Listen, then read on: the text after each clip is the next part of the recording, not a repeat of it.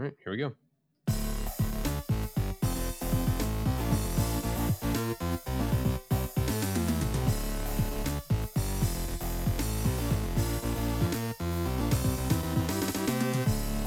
Welcome to the Nintendo Watcher Podcast. I'm Justin, joined as always by my co-host, Matthew. Matthew, how's it going, man? Hey, doing well, Justin. How are you doing? I am doing well.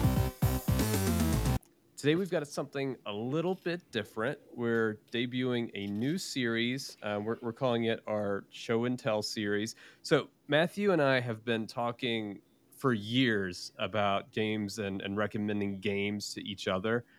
So we thought maybe we'll just start recording this and make it a bigger series. So Matthew, I'll pass it over to you to talk a little more about Show and Tell. Sure, yeah.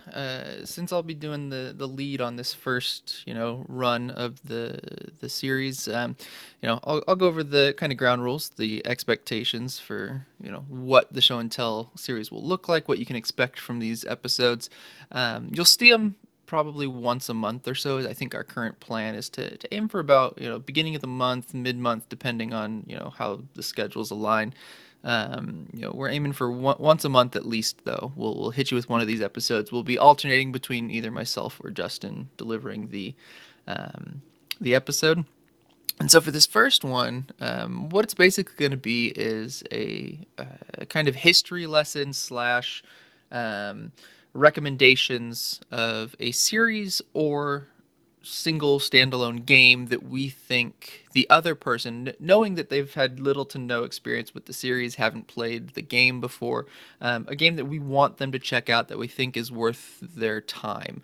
And sort of it's going to kind of play a dual purpose as let's introduce people to games and series that we think are worth checking out and worth playing, and that'll spin off into kind of a game club, if you will. We'll be checking back in about 2 months after each of these episodes with the games that we're playing, from the perspective of the other host. So this first episode is going to center on a little JRPG series that I'm a big fan of, that I know Justin has dabbled in just a tad, but never really gone more than just a toe into, and that is Square Enix's SaGa series of JRPGs. If I recall correctly, Justin, you probably have a cumulative 4 hours in SaGa games at this point. Is that fair to say? That's about right. I've played some of Frontier. I've played some of the newest one. Scarlet Grace. Yeah, Scarlet Yep. Grace. But I don't know if it counts, or I guess you'll get into this when you get into the background a little bit more. But I have played Final Fantasy Legends 1. Oh, absolutely, absolutely. Yeah, we'll talk a little bit about that in the first half of the show. We're going to kind of go over a history of the series, talk about its creator, some of how it slots into the larger Square canon of JRPGs.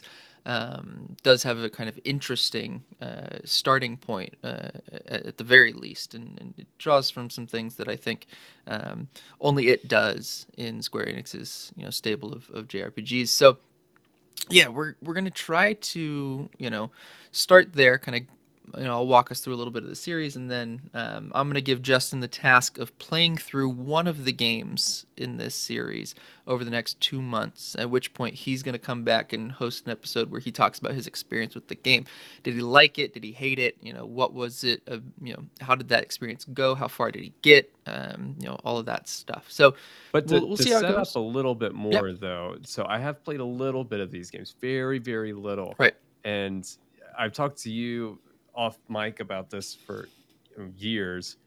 Yeah. I really wanted to like Frontiers, and that's part of what's sparked this whole conversation. I really, really wanted to like Frontiers because it was that early Mm-hmm. PlayStation style JRPG, and there's so many others like that that I really love, and I love um, a lot of Square Enix's other JRPG series, but it was just the openness of Frontiers. I know you'll get to Mm-hmm. this, but it was the openness, not knowing what to do, and I just felt like I kept spinning my wheels playing it.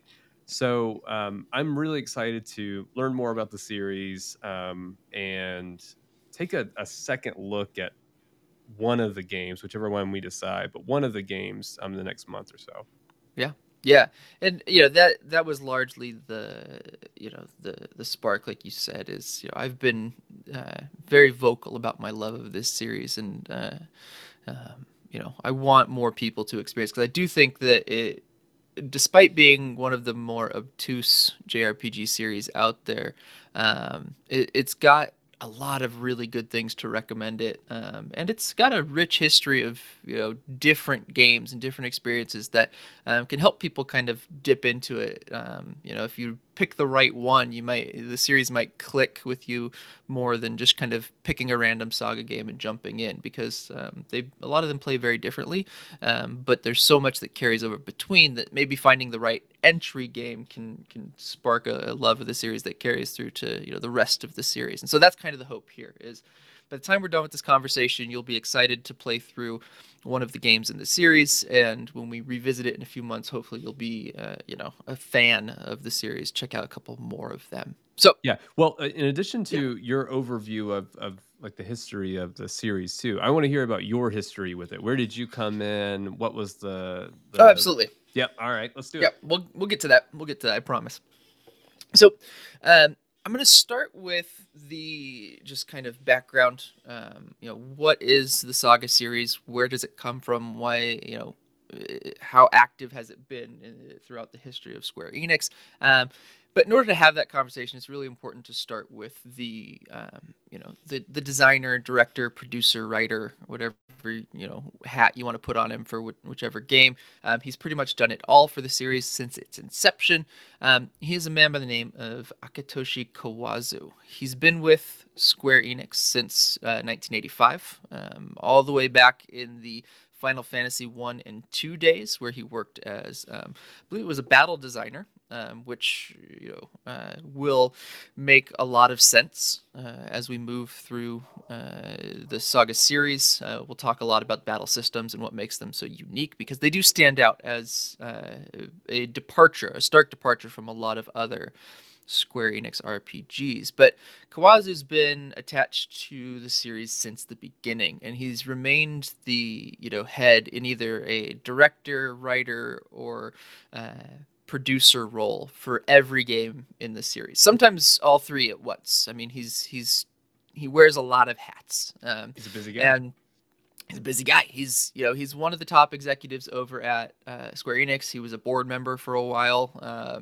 Got back really heavily into just the development side of things in recent years, and he's kind of sparked this resurgence in the Saga series that we've seen in the last couple of years with all of the re-releases and remasters of that series. Largely taking place on our beloved Switch console. It's kind of become the home alongside the PC, but it's really become the home of the Saga series at this point. You can find nearly every game in the series on the Switch, Wow, really? and yep, for the most part, they're all there at this point, with a handful of notable exceptions that we'll talk about as we kind of go through the series. But what's cool about this series, and why I think it's one that a lot of gamers should check out, is that it pulls from some design philosophy that differs from like a Final Fantasy or a Dragon Quest. Those games have pretty linear stories. They generally have a plot that moves you from point A to B. The beginning to end is not often that difficult to follow. The story is kind of crucial to a lot of these games, with the exception of maybe the first two Final Fantasies. But even those games had a pretty heavy narrative element, whereas the Saga games tend to put gameplay ahead of narrative in a lot of ways. They do things with combat systems and JRPGs that are unique. Leveling is not a thing in the Saga series. You don't have character levels, unlike a Dragon Quest or a Final Fantasy.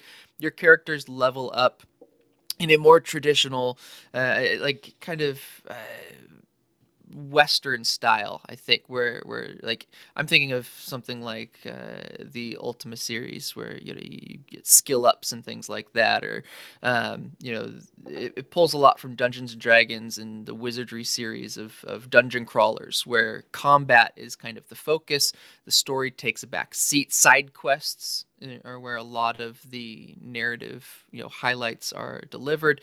And all of this comes from Kawazu's love of Western game design. And so that's a philosophy that holds, nonlinear storytelling, open worlds, that sort of those touchstones, those hallmarks of Western RPG design have really heavily influenced the trajectory of SaGa games. Um, but to think about where this series slots into Square Enix's canon of JRPGs, it's notable to mention the first three games of the series, which do not actually go under the SaGa the SaGa headline, I should say. That moniker, Uh, yeah. yeah, the moniker of SaGa. In fact, they were the Final Fantasy Legends series. And this is particularly Legends 1 and 2. Legends 1 and 2 in particular were um, the real SaGa games. SaGa 3 is also Legends 3 is also technically considered SaGa 3 in Japan, but in the US we got them as Final Fantasy Legends 1 through 3. The first two being the more reminiscent of Kawazu's style and the kind of direction of that series. He was not as involved, I believe, really at all in the third game of that series. But those games came out here in the U.S. as Final Fantasy Legends. They were recently re-released in the collection of SaGa Final Fantasy Legends collection. It's a mouthful, but it's there on the Nintendo Switch that packages the three Final Fantasy Legends games into one package. These were Game Boy games. Came out very early on in the Game Boy's life cycle, and have been re-released and remastered and remade in various forms. Mostly Japan exclusive, the remakes of the first two games. But Was we calling have. it I'm sorry, was calling it Final Fantasy just an attempt to cash in on the popularity of that franchise, or what was the deal there? I believe, yeah, similar to how we got, Final Fantasy VI localized to Final Fantasy III, because the other games didn't, between two and six didn't make their way over to the US. The SaGa series was not very well known here, and in order to help with that success, they went with the moniker that was familiar in the U.S. and Hmm. in, abroad, and so that is a large part of it, which did down the line created a little bit of confusion.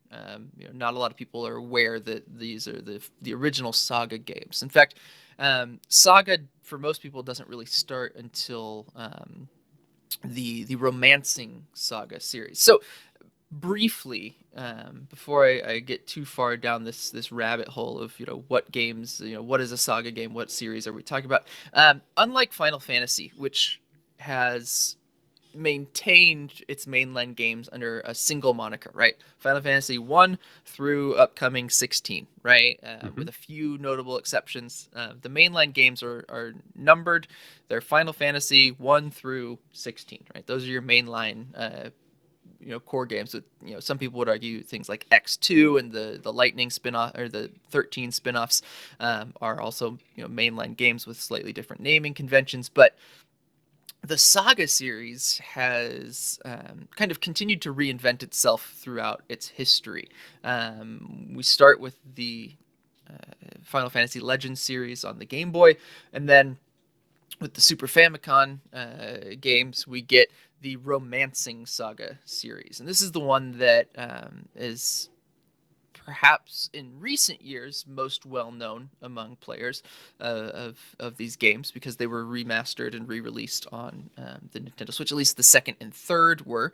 The first one was at one point remade as a 3D JRPG for the PlayStation 2, I believe it was, under the moniker um, uh, I think it was Minstrel Saga, if I recall correctly. Let me double check on the name there. It's been a while since I've played that particular entry. So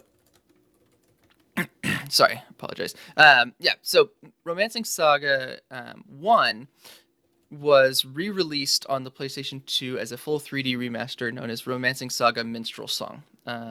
This is the game that was recently announced as being remade or remastered and soon to be re-released on modern consoles and PC.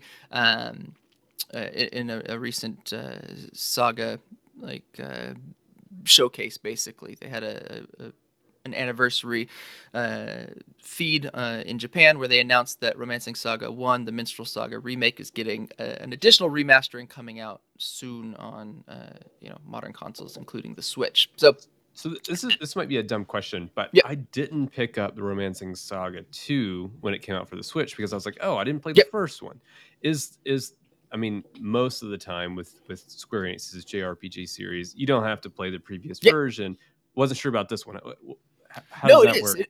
Yeah. So what's interesting is unlike I said, Final Fantasy, we have Final Fantasy 1 through 16. They're all the same. The Saga series has a bunch of sub series within it, but those sub series are not really interrelated games either. Hmm, It's a somewhat confusing naming convention that has continued since the Final Fantasy Legends moniker through Romancing Saga.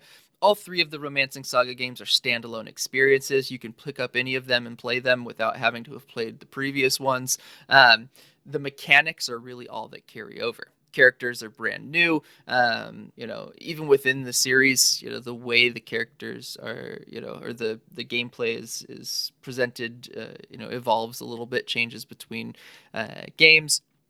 And so you can really jump in at any point in the series, and that's one of the great things about the Saga series is there is no one game to jump into the series with, got it. because what makes them Saga games is consistent between entries, but the narrative is such a minor element, and the connections between games are nearly non-existent, to the point where any game is a suitable entry point. Though some lend themselves better to new players because the systems are a little more simplified or clear, more clearly articulated to the player. But the Romancing Saga series were originally Famicom, Super Famicom games. They're all, 2 and 3 have been on the Switch for a couple of years now. They are some of the, in my opinion, the best Super Nintendo JRPGs out there. Not a lot of people played them originally because they weren't, or I should say, in the U.S., not a lot of people played them originally because they weren't available for a long time. But now that they are, I'm seeing a lot more people kind of get excited about this series. Where the U.S. really got its, I would say, where Saga really became kind of a name in JRPGs was with the PlayStation entries, the original PlayStation entries, which were the Saga Frontier games. And these are the ones that are probably the most accessible of the different Saga series. We have Saga Frontier 1, which has, I believe now, with the remaster, 9 different characters, 9 different stories, that you can play through. Or is it 8 now? 1, 2, 3, 4, 5, 6, 7. Yeah, 8 main characters now with the addition um, of the cut character from the original game. And so you've got 8 different character stories that you can play through. Some of them a little bit connected to one another, but each individual story is a complete experience on its own, with only a little bit of overlap between characters for each narrative. The exception being the Fuse storyline that was added to the most recent series, which kind of is a greatest hits of all the other characters. Can't be played fully until you've beaten it with every other character, anyways. Hmm. But regardless. They then went a very different direction in Saga Frontier 2, which does sort of a branching narrative, sort of multi generational narrative about, you know, uh, 2 different heroes experiencing this kind of multi generational conflict from different sides of the conflict. And that game, lot of hit or miss for some fans of the series. It had some really beautiful, like hand painted, almost watercolor esque backgrounds that really hold up really well today. But it had kind of a very non-linear, kind of obtuse story arc where you would play through different scenarios that could be approached in different orders. There were some orders that if you went, did one mission before another, it would lock you out of other, events and story beats. And so, complicated game where or I should say a complicated series where if you don't play these games with a guide, you can often miss some really interesting story beats, some entire characters, entire locations, dungeons, bosses, items, Yeah, abilities. in my background reading on this to get ready for this playthrough, the one thing that keeps coming up is you're probably going to fail during your Yeah, first playthrough. Like yeah. you're going to get through it, but you're going to miss so many characters and Hmm. items and uh, story beats, like you're saying. It's just like inevitable with that first playthrough. Yeah, and so uh, the the series has continued to evolve, and do new things with each entry. After the Saga Frontier series, when that ended, the PlayStation 2, there was a release of a game called Unlimited Saga. And this was a standalone entry in the series. It didn't have a 1, a 2, or 3 like most of the other, arcs in the Saga franchise. But this one was actually sort of a board game. You went through dungeons in a world map that was essentially a board game with random encounters and a lot of luck-related mechanics. It was a commercial and critical failure. Beloved cult favorite among some fans of the series, but largely just a miserable experience from most people's accounts of the game. Was that Um, PlayStation? that was PlayStation 2. And Okay. then it was 14 years from there until the PlayStation Vita released Scarlet Saga Grace. So 14 years elapsed between Unlimited Saga and Scarlet Saga Grace, or Saga Scarlet Grace on the PlayStation Vita. Now on pretty much every other console you can imagine. But in the meantime, they made a digital card game, a browser-based game, and a gotcha mobile game, right? So the series didn't quite go away, but after the critical and commercial failure of Unlimited Saga, some of the members branched off and created Last Remnant, which was a very Saga-esque JRPG for, I believe, the PS3 Yeah, I think you're um, right. initially. It takes a lot of the same beats, the open world, the non-linear development, most of the story and bulk of the material found in side quests versus the mainline quest, missable characters, events, etc. But it was, merely supervised by Kawazu and mostly the product of other members of the Saga team that kind of went off and tried to do something new with the sort of mechanics of the Saga series. Um, the perhaps most well-known non-Saga game is Legends of Mana, actually. Hmm. A game that was overseen by Kawazu that is a it is a mana game first and foremost. But the reason I bring it up and why I am talking about it as a Saga game is that Legend of Mana is probably the most divisive of the mana games. Yeah, that's fair. It does a lot of things that are not expected in the series. The standard action combat is still there, the top down perspective and all of that is still part of it. They changed the way that the story develops. Instead of being a linear narrative, you actually place artifacts on a world map, which unlocks different side quests. There is no really there. I guess there's technically 2 or 3 main plot lines, but they're dependent on how you place these markers on the map, and if you don't know what things to place where and how to place, certain items in relation to others. You can lock yourself out of entire, storylines, entire side quests, and things like that. So it pulls from that non-linear open world kind of discovery based gameplay of a SaGa game where, you're kind of the only way you find out what to do in these games is to walk around, talk to NPCs, revisit locations, and try to, find these invisible triggers that might open up something in a place you've already been before, right? So Yeah, you yeah. complete a side So quest in one region.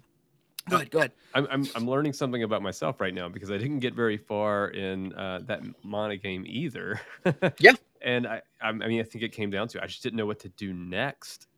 yeah, And that's the exact same thing that I was going through with some of these SaGa games. I got through the first, 4 or 5 hours, and then I was like, "Well, what do I do?" I think I beat the game. yeah. And so I think, one of the things that I love about these games, but the reason why I think that they are so divisive is that they really rely on the player discovering how the games are meant to be played. There's almost no tutorializing to be found in this series. I think Legends of Mana has the most in the way of tutorializing of the Kawazu games, and then I would say I make the argument that Scarlet Grace does a pretty good job with some of that as well. But definitely from the PlayStation 2 Unlimited Saga back to Final Fantasy Legends, what was so unique about these games were how little was told to the player. Most of it had to be discovered through gameplay and repeated attempts, right, to figure out the order of operations, how to, make your way through the narrative to see everything there is to see. So I think now's probably a good place to just kind of take a break. Let's pull back. I've given a brief overview of what makes these games interesting. We'll take a break, come back, and then I'm going to dive into why I love these games so much. We'll talk a little bit more about this non-linear approach, the level system, the combat systems, and I'll mention some of the games that are a few of my favorites in the series. Then we'll figure out which one you're going to be playing over the next couple of months. That's good.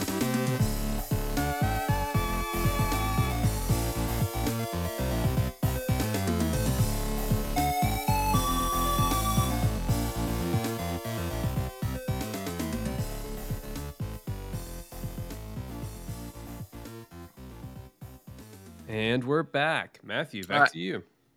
So I'm going to break this section down into kind of three categories. I want to talk about what makes these games, because the first half, right, I kind of threw a lot at you. Talked about where these games came from. Mentioned the games in the series that are most well known and easiest to access. Talked about why they differ from a lot of other JRPGs in the genre. But now we need to kind of get a little more focused, a little more granular on why I think these games are worth experiencing. And so I'm going to break it down into three categories, and those are combat, character development, and exploration. Right? These are the three kind of key pillars, I think, of a SaGa game, the things that make them the most interesting series for me personally in JRPGs right now, and what is both the most divisive and most compelling for fans of the series, right? Most divisive among detractors and most compelling among fans of the series. So it is kind of those three categories are the make or break for a lot of people. If you can get behind these systems, you'll enjoy the series. If you can kind of spend the time to learn it, or it might just not be for you and you'll never get into the series. I think that's a perfectly fair approach to take when talking about SaGa. But let's start with character development, right? I want to talk about the characters in these games because one thing that has been relatively consistent throughout many of the SaGa series is the role of different races in characters throughout the series. In the early Final Fantasy Legends games, you had monster characters, you had robots, you had humans, and then you had what were known as espers or mutants in the English translation. And each of these four uh, main character classes plays very differently and develops very differently from one another. So, in the early games, party development was really crucial. You actually created in the Legends games, you created a party of 3 or 4 characters, and then these were the characters that you would travel the game. So there were different builds that you could create depending on what style of gameplay you liked. And many of these mechanics return in later games in the series, particularly in the Frontier series, which is why I want to spend some time with these the character classes. Um, in For example, in the early games in Final Fantasy Legends, you would build a party of 3 characters, and you might decide, I'm going to build one human, one mutant, and a monster character. And then you jump into the game, and the game tells you pretty much nothing about what that means, right? You get to the character create screen, they say, here, pick a race, pick a character, name them, and go. And then you jump into the game and you start playing, and you realize, your mutant's getting pretty strong pretty quickly. Your fighter has really not, your human fighter has really not done much in the last hour. Very little about them has changed, but they do seem to be getting consistently a little bit stronger, a little more health, a little bigger stats. You found a shop where you could feed them some items, and they boost their attack power a little bit. But your monster, at the end of each fight, you're being asked whether or not you want to consume the thing that you just killed. And sometimes it makes your character stronger, and other times it makes it weaker, and sometimes you don't even know what is happening. And by 6 hours in, you've got this mishmashed party of just completely unsynced characters that have not nearly enough health or combat expertise to get you through the next dungeon that you're encountering. Um, and this sense of overwhelming systems, this sense of confusion over how to develop and build a party is consistent in a lot of these experiences, because the game doesn't tell you much about what that means. But what's really cool about it is once you dive in and start to understand it, you realize that there's kind of a different approach to building classes that really opens it up to variety, right? I mentioned before that these games are meant to be kind of experienced multiple times. They're meant to be run through a few times. You just kind of go in and see what you get the first run. Sometimes you'll make it to the end. Sometimes you'll miss entire side quests and really cool, story beats. But they're quick, they're relatively brief experiences, and so you jump back in, build a new party, try it again, experience the world a different way. And part of that is in how you build out your characters. And in the early games, that meant learning that in order to make a strong robot, for example, you would save your best equipment for the robot, because robots don't level up in a traditional way. They don't get new skills from fighting. They learn new abilities and get stronger by equipping stronger gear, right? The better the gear, the stronger they get. And that continues into the SaGa Frontier. In SaGa Frontier 1, the robot character T260 gets stronger by equipping better gear. Espers, or mutants, level up stats dependent on what skills and abilities they use. You use a lot of, magic, your MP is going to go up. You use a lot of physical attacks, your HP and strength are going to go up. And so, depending on how you play your character, you can build out a party that is more like a traditional Western RPG party, right? Where the roles are dependent on what the creatures and the humans and stuff do. Humans can level up traditionally, but they can also boost through stat items, right? They're the only class that can gain levels that way. And so you can break the game pretty much by going above the 99 stat counter in the original Legends games, and boost I think it's up to like 255 or something. You can boost your character's strength. So you don't see it, and if you go too far, you tip back over to 1. And so there's this interesting kind of back and forth where you have to know the different kinds of player races and characters to know what it is that you're building. And that's kind of the early games really built into that. And then later in the series, particularly in Romancing Saga and the SaGa Frontier series, and then pretty much every game that's come since, you get the Spark system, the Tech Spark system. And this is probably what makes the combat and character development so enjoyable in the SaGa series. In a traditional JRPG like Dragon Quest or Final Fantasy, in most entries in those series. Now, I'm not talking, when we get into like the materia and the grid systems of later Final Fantasies, but in the early going, um, you kind of knew what you would be getting based off of what level you were, right? What class you were and what level you were dictated what new skills and abilities you would learn. You would hit a certain threshold, and all of a sudden you would unlock, the next fire spell. Fire Hmm. levels up to Fire, Firaga, right, and so on and so forth. Totally not how it works in most of the SaGa games. In fact, what SaGa does that's really cool is it allows you to customize your characters by what weapons you equip them with, right? Or what spells you choose to purchase or equip them with. And, for example, in SaGa Frontier, perhaps the best example of the Tech Spark system of all of the games, magic users can be locked out of competing schools of magic, right? By basically, if you have light and dark magic, you can choose one or the other. If you have spells in light, your character can't cast spells of dark. And so you have to make decisions about how do I want to build out my spellcasters for this particular playthrough. Do I want to have a character who's really good at buffing the party and keeping them topped off with health, because healing is super rare in these games. It's really hard to heal because combats are difficult. Enemies hit really hard, and you re-heal at the end of every combat. So individual battles are meant to be really challenging, Yeah, right? Where they're really healing, hard. Even yeah, like random encounters. yeah, random encounters can be as difficult as boss encounters in a lot of these games, because the game is designed such that you you are rewarded for challenging harder enemies, for going places you're not supposed to be at. The more difficult the encounter, the better the stat boosts you get on your characters. So when you beat a combat, for example, in SaGa Frontier, right, in the first SaGa Frontier, a couple things might happen.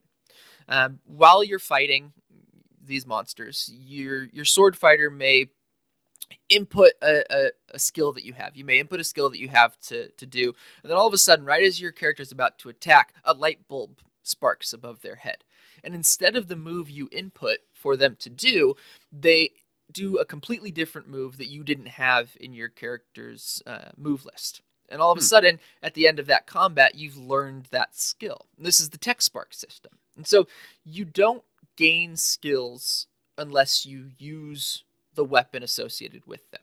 Some skills require the unlock of previous skills, but these unlocks are random. And so you might grind for a couple hours on really tough enemies and unlock a whole bunch of new abilities that you didn't even know you had. Or you could play the game normally as someone who's just experienced it on your own, and the game with half of the abilities undiscovered for your character's chosen weapon type.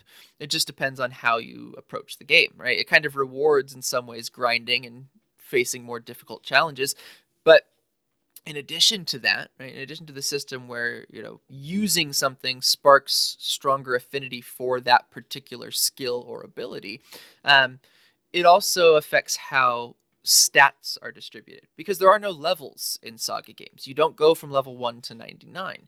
Instead, your stats go from 1 to 99 or so, right? And so at the end of combat, say you were hit a bunch of times in combat, your stamina might go up and your HP raises, right, at the end of combat, because you took a bunch of hits and your character, survived the battle. Or you cast a couple spells and all of a sudden your mana pool is larger in the next encounter.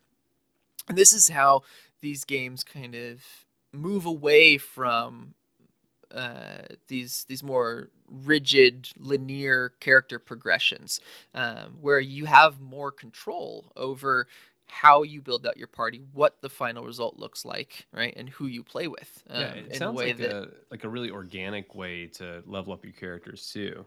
yeah, I think that's what's really cool about it, is you are essentially rewarded for playing with the characters you want to play with and using the weapons that you want to use. Now, that doesn't mean that some characters don't have better affinity for different types of weapons, right? And in some games, especially in the romancing SaGa games, certain characters can't learn certain abilities. Like there are characters who, no matter how often they use a two-handed sword, they'll never learn one or two particular moves from that skill tree, right? And so knowing what a character's affinity is, you can build some really broken setups in these games because you can just abuse, you know, in SaGa Frontier, for example, unarmed combat is generally pretty weak early on, right? Not using a weapon, punching. Your characters start out really weak. They don't do a lot of damage. The moves are a little lackluster. A lot of them are throw abilities, and certain monsters, if they're too large, can't be thrown, right? So you can't even use certain attacks on certain enemies and things like that. But as you progress in the game and as you commit more to these hand to hand fighters, the strongest attack in SaGa Frontier is the last move that you unlock as a hand to hand combat, right? As a hand to hand fighter, and so you're rewarded for playing these sort of weaker combat characters early on by building and developing towards these really broken end game builds that make that truly trivialize some of the later fights. But you don't have to play it that way, right? And so there's this you know unlike some of these other games which don't really allow for that ability to kind of lean into the brokenness of these systems, SaGa really encourages you to experiment with the gameplay in a way to find methods of overcoming challenges that are some would call them cheese, but it's just learning the system so well that you're able to manipulate the game in your favor. Because these are not easy games, as I've mentioned. You can be one shot pretty easily in most of these games. It's the game over screen is a common occurrence in most SaGa games. I think aside from the random battles, they have some of the toughest end boss fights in all of Square's catalog. Some of the end bosses are reminiscent of super bosses in other games. Hmm. And if you don't build your parties correctly, it's not uncommon for players new to these systems who don't use a guide or haven't ever don't have the patience for learning these systems to get to the end game, survive all the way to the final boss, and then realize that their build is just such that there's no way that they can possibly beat the end boss as they've currently developed their party. That's an That's awful not feeling. I've been there with other it's games. horrible. It's horrible, but at the same time, there's something really cool about pushing through that and figuring out a way around it. And most of these games offer you some kind of out, some kind of way of getting around those roadblocks because of their nonlinear fashion. You can go off and in most instances you can leave where you are and go back and continue to level and spark up your character and things like that. There are a few games in the system because there's another system known as the battle rank system, which as I said, there are no levels in this game. So the way that the game uh, keeps the difficulty consistent is by tracking how many fights you have had in a given game. And most of the games in the SaGa series have some form of the battle rank system where every time you have a random encounter, you add one tally to your battle rank, and as that number goes up, or to your battle rank tally, and once it hits a certain threshold of encounters, your battle rank raises from 1 to 2 up to whatever the top rank is for that particular game.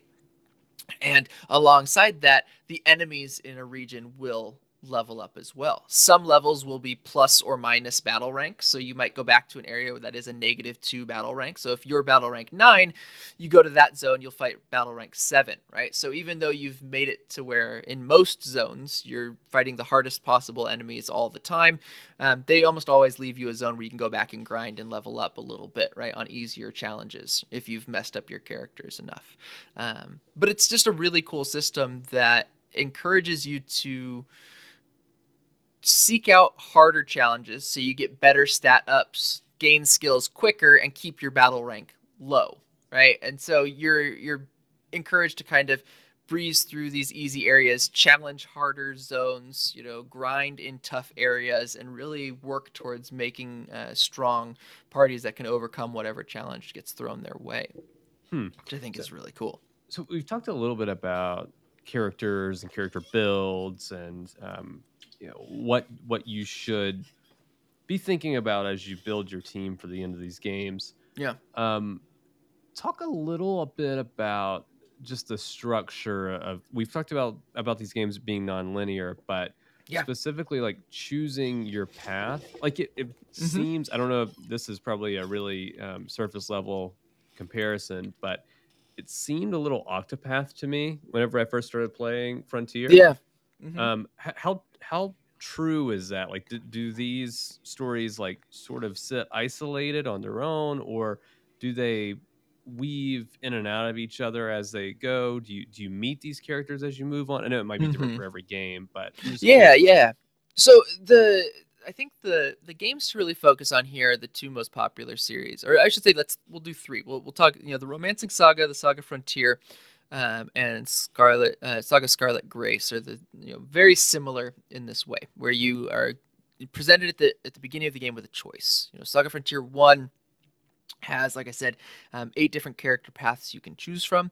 In that game, each of the individual story paths are completely unique. The bosses you fight are, the main bosses you fight will be different. The locations you travel to will largely be the same, but many of them will have a few unique zones, or at least different kind of you might go to a zone earlier or later in a story depending on whose narrative you're following. You will cross paths with a handful of characters. Each character can recruit different main characters from Saga Frontier 1 depending on their relationships in the story. And other characters are locked out depending on whether or not they would see each other in their travels, right? And so Saga Frontier 1 really encourages you to play all 8 narratives because each one is a unique experience, both mechanically and narratively. And so the non-linearity of that game is more that you choose one of 8 adventures and you can play them in any order you want. You'll experience a whole different set of mechanics. If you play Blue, for example, his story is based around magic, and so you get a lot of characters that you recruit that are magic based. You learn how the spell system works in the game, and it kind of teaches you the systems in miniature.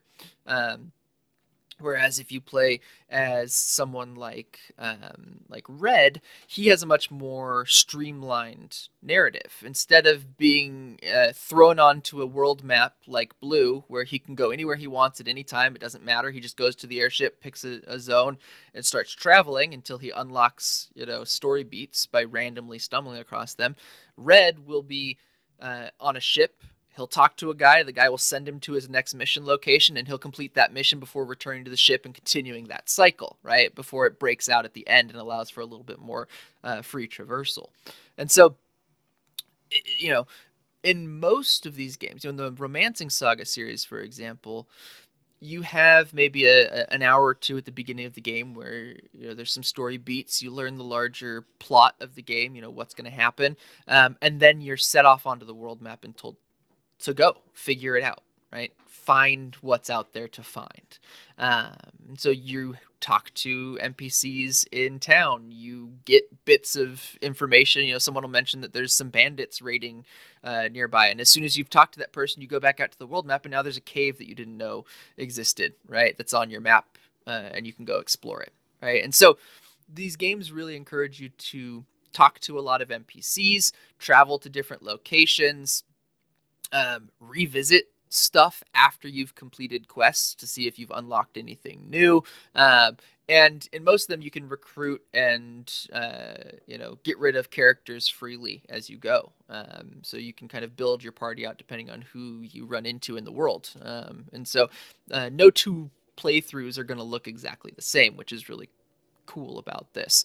Now, they all have some kind of main narrative, but truly most saga games excel on their side quests. That's where a lot of the really interesting story beats happen. A lot of the world building and the lore of a saga game plays out in side quests, which are often missable, time gated, based off of your battle rank. For example, Romancing Saga 1, the minstrel song in particular, is known for being very strict with its time, like its time gating. If you complete a quest out of order, you potentially lock yourself out of entire quest chains. Boss fights, new characters to recruit, um, narrative arcs that are really important to what is going on in the world and that kind of stuff. So these games unlike Final Fantasy, where you don't miss much in a Final Fantasy. Very few things in Final Fantasy are ever completely locked away. Now, there's moments where a city might get destroyed or a zone gets locked off, and you lose a side quest here or there. But most of those are minor fetch quests and things, and don't really flesh out the world all that much. At least in my experience, Yeah, definitely agreed. not the case in a SaGa game.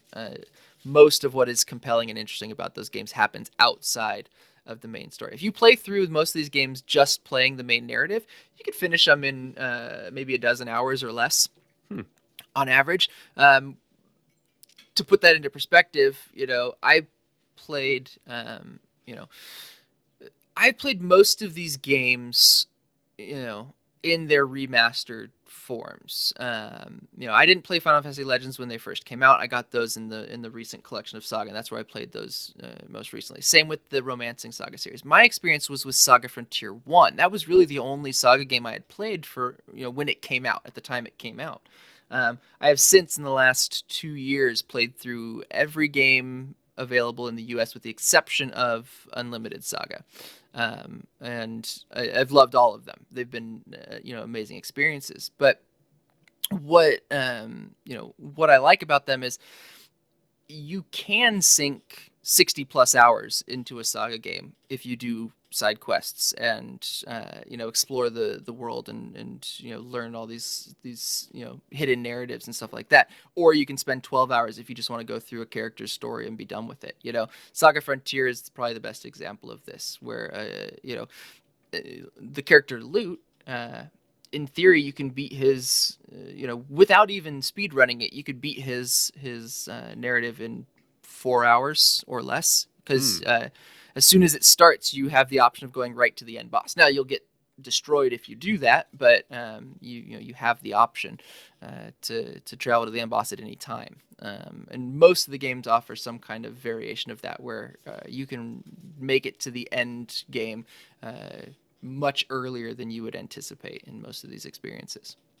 Well, you've pretty much sold me on this playthrough. So I've got a couple of questions. I know Yep, we're please. wrapping up here. So the first question is: so I have Frontiers one, and I have Scarlet Grace. I'm leaning Yep. more towards Frontier, so I want your opinion on that. And then whichever game you pick, what are like I know we've talked about a lot here, but what are like the essential tips that you would give me, a brand new player, relatively brand new player to this series, on getting through my first playthrough? So we'll start with both of the games. I'll kind of go over each of their merits and why one might choose one or the other. Because I think SaGa Frontier 1 and SaGa Scarlet Grace are the two best entry points to this series. If you've never played one of these games before, those are the games you should play because they're the most likely you're most likely to complete at least one run through in either of those games, as opposed to jumping into Romancing SaGa, 2 or 3, which are much harder, far more obtuse, and really good games, but really difficult to play without a guide. Now, if you want the best experience, the most modern experience, SaGa Scarlet Grace is the one for you. It's got the most tutorializing out of any SaGa game in the series, so it does a little bit more hand holding than some of them. It does have the option, depending on which character you choose, to kind of tweak that.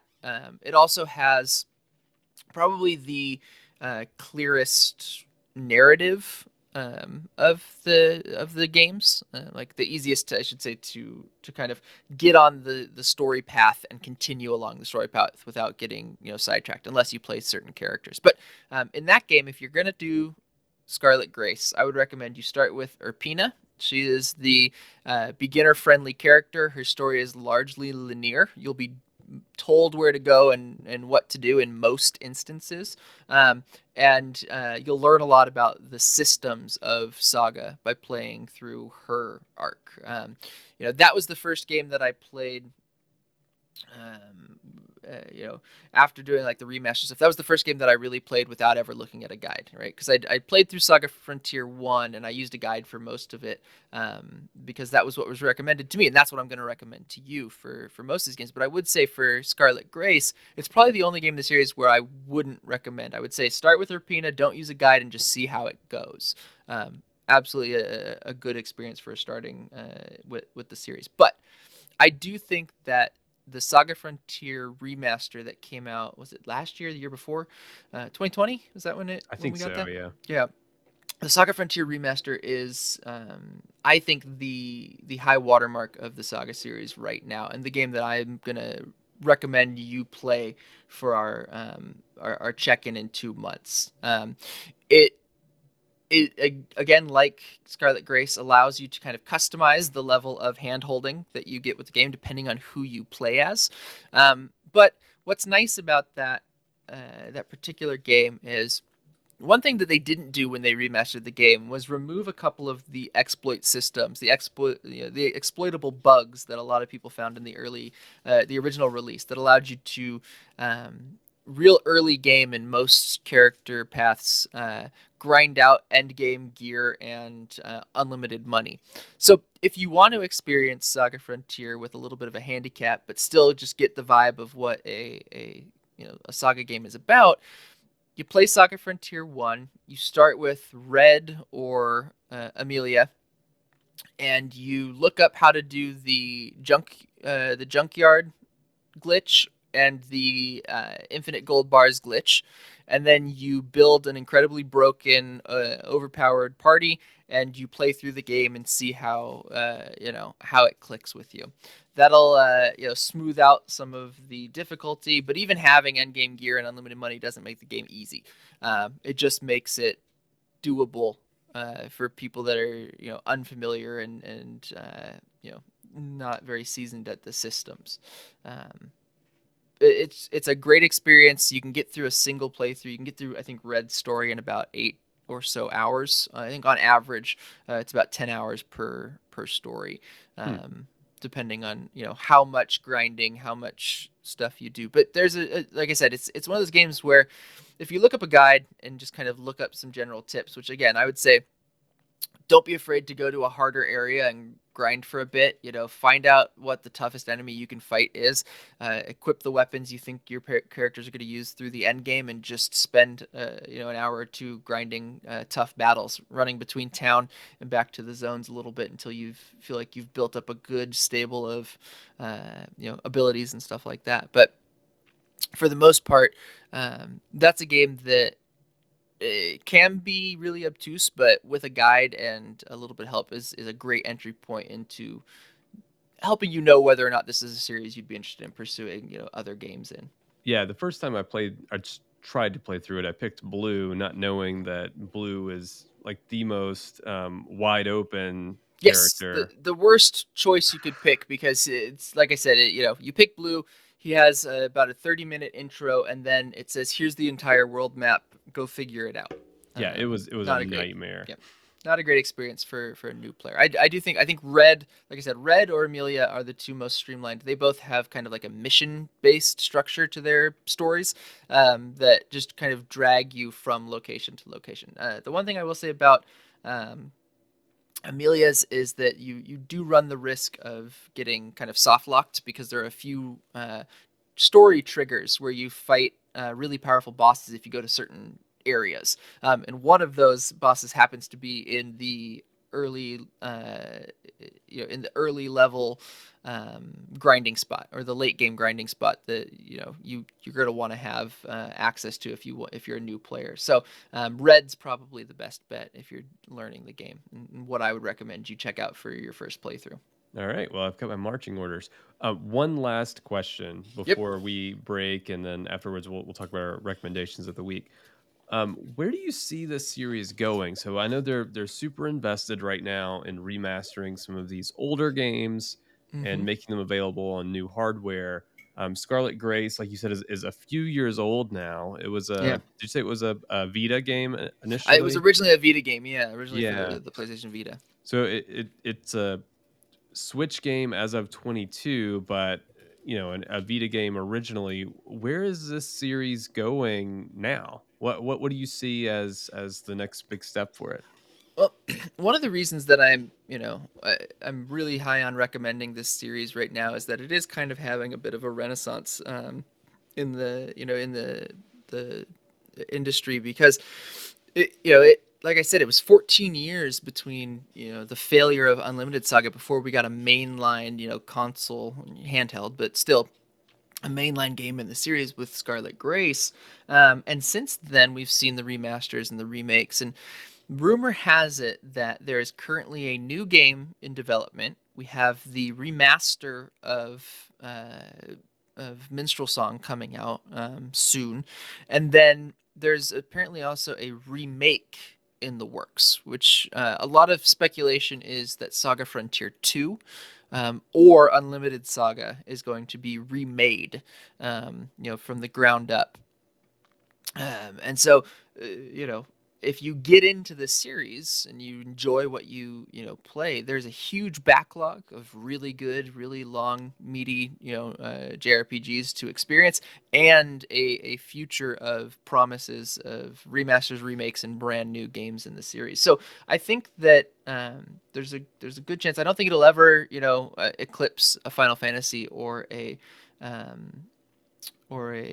Dragon Quest, but I think it absolutely, when the new game releases, I think it has a chance to kind of slot in real nicely as the kind of third major series. And for fans of turn-based JRPGs, I think that's something we're never going to lose with this series. And as Final Fantasy and potentially Dragon Quest move further and further from traditional JRPG mechanics, even though Saga does a lot of different things, it's still it has the potential to feel the most traditional in the coming years. All right, good to know. We'll be right back with our game recommendations of the week.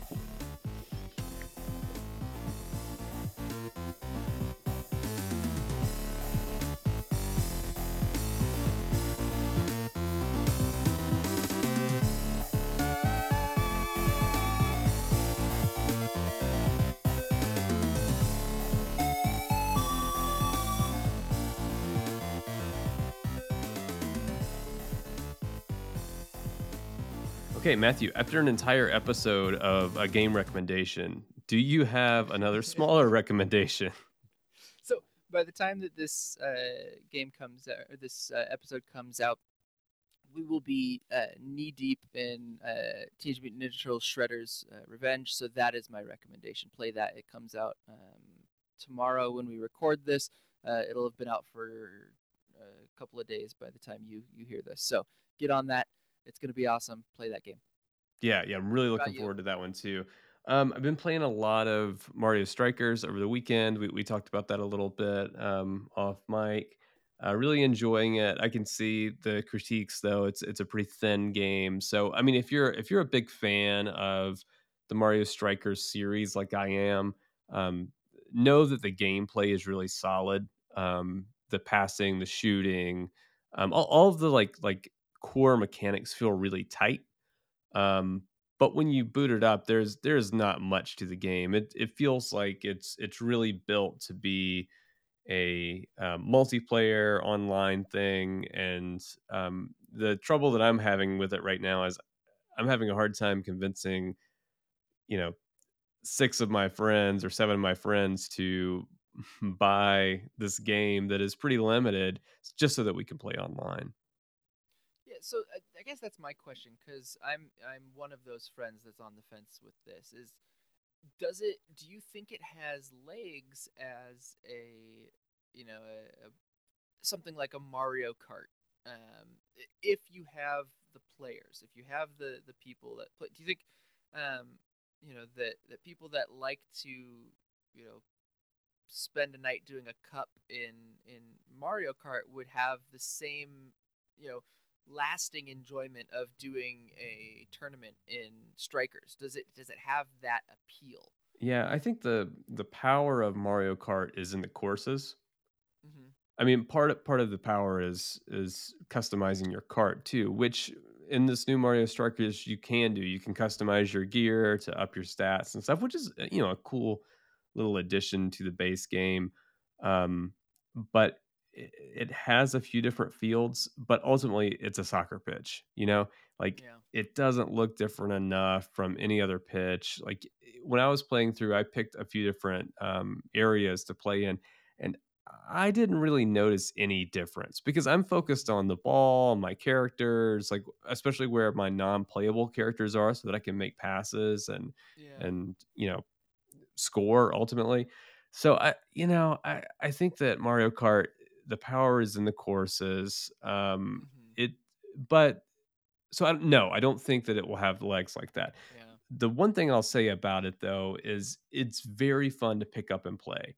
It Yeah. takes very little tutorializing to just start playing. Some of the more advanced um, mechanics and techniques, yeah, you might need to walk through the tutorial that's 2 minutes to figure out, which button to press, what combination you need to press to get the result you want.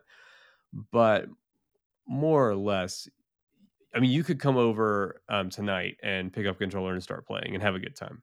Yeah. I've heard a couple people like refer to it as kind of like the more of a fighting game than a sports game. Does that resonate with you? Do you think that's a fair kind of read of the gameplay?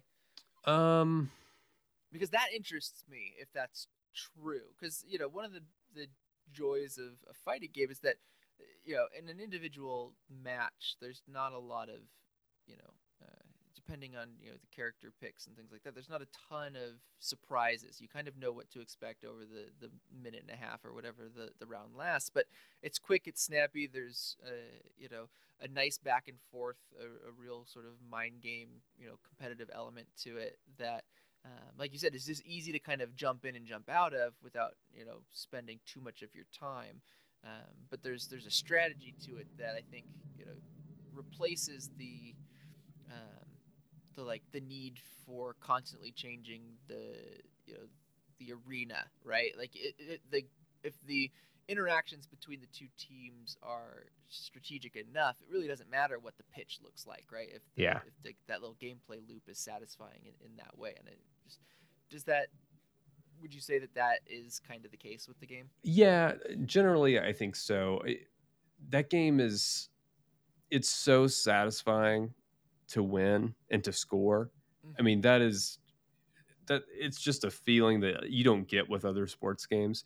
The question about the fighting mechanic, I think there's some truth in that. Using different items on the pitch, like it's got the green shell from Mario Kart, it's got the red Mm-hmm. shell from Mario Kart, and they work in similar ways. The red shell is like a homing missile. And there's a bomb, and a few other banana peels and things like that, and they really make the combat interesting. Um, and like the size of your character matters. Like if you're playing Peach and you try to slide tackle Bowser, he's just gonna like laugh you off and keep going down the pitch. So Interesting. there's some strategy in, okay, do I bulk Peach up and make her just an absolute tank? But in doing that, do I kill her speed stats? So there's some strategy in, I've got 4 players, I need a well-balanced team, um, and, the characters have their own innate abilities, like, Toad is always gonna be really fast, right? That's just Mm-hmm. his character in all of these Mario games, but you can load him down so that he becomes an absolute tank who can shoot from midfield, um, Yeah. but it comes at a cost of his speed.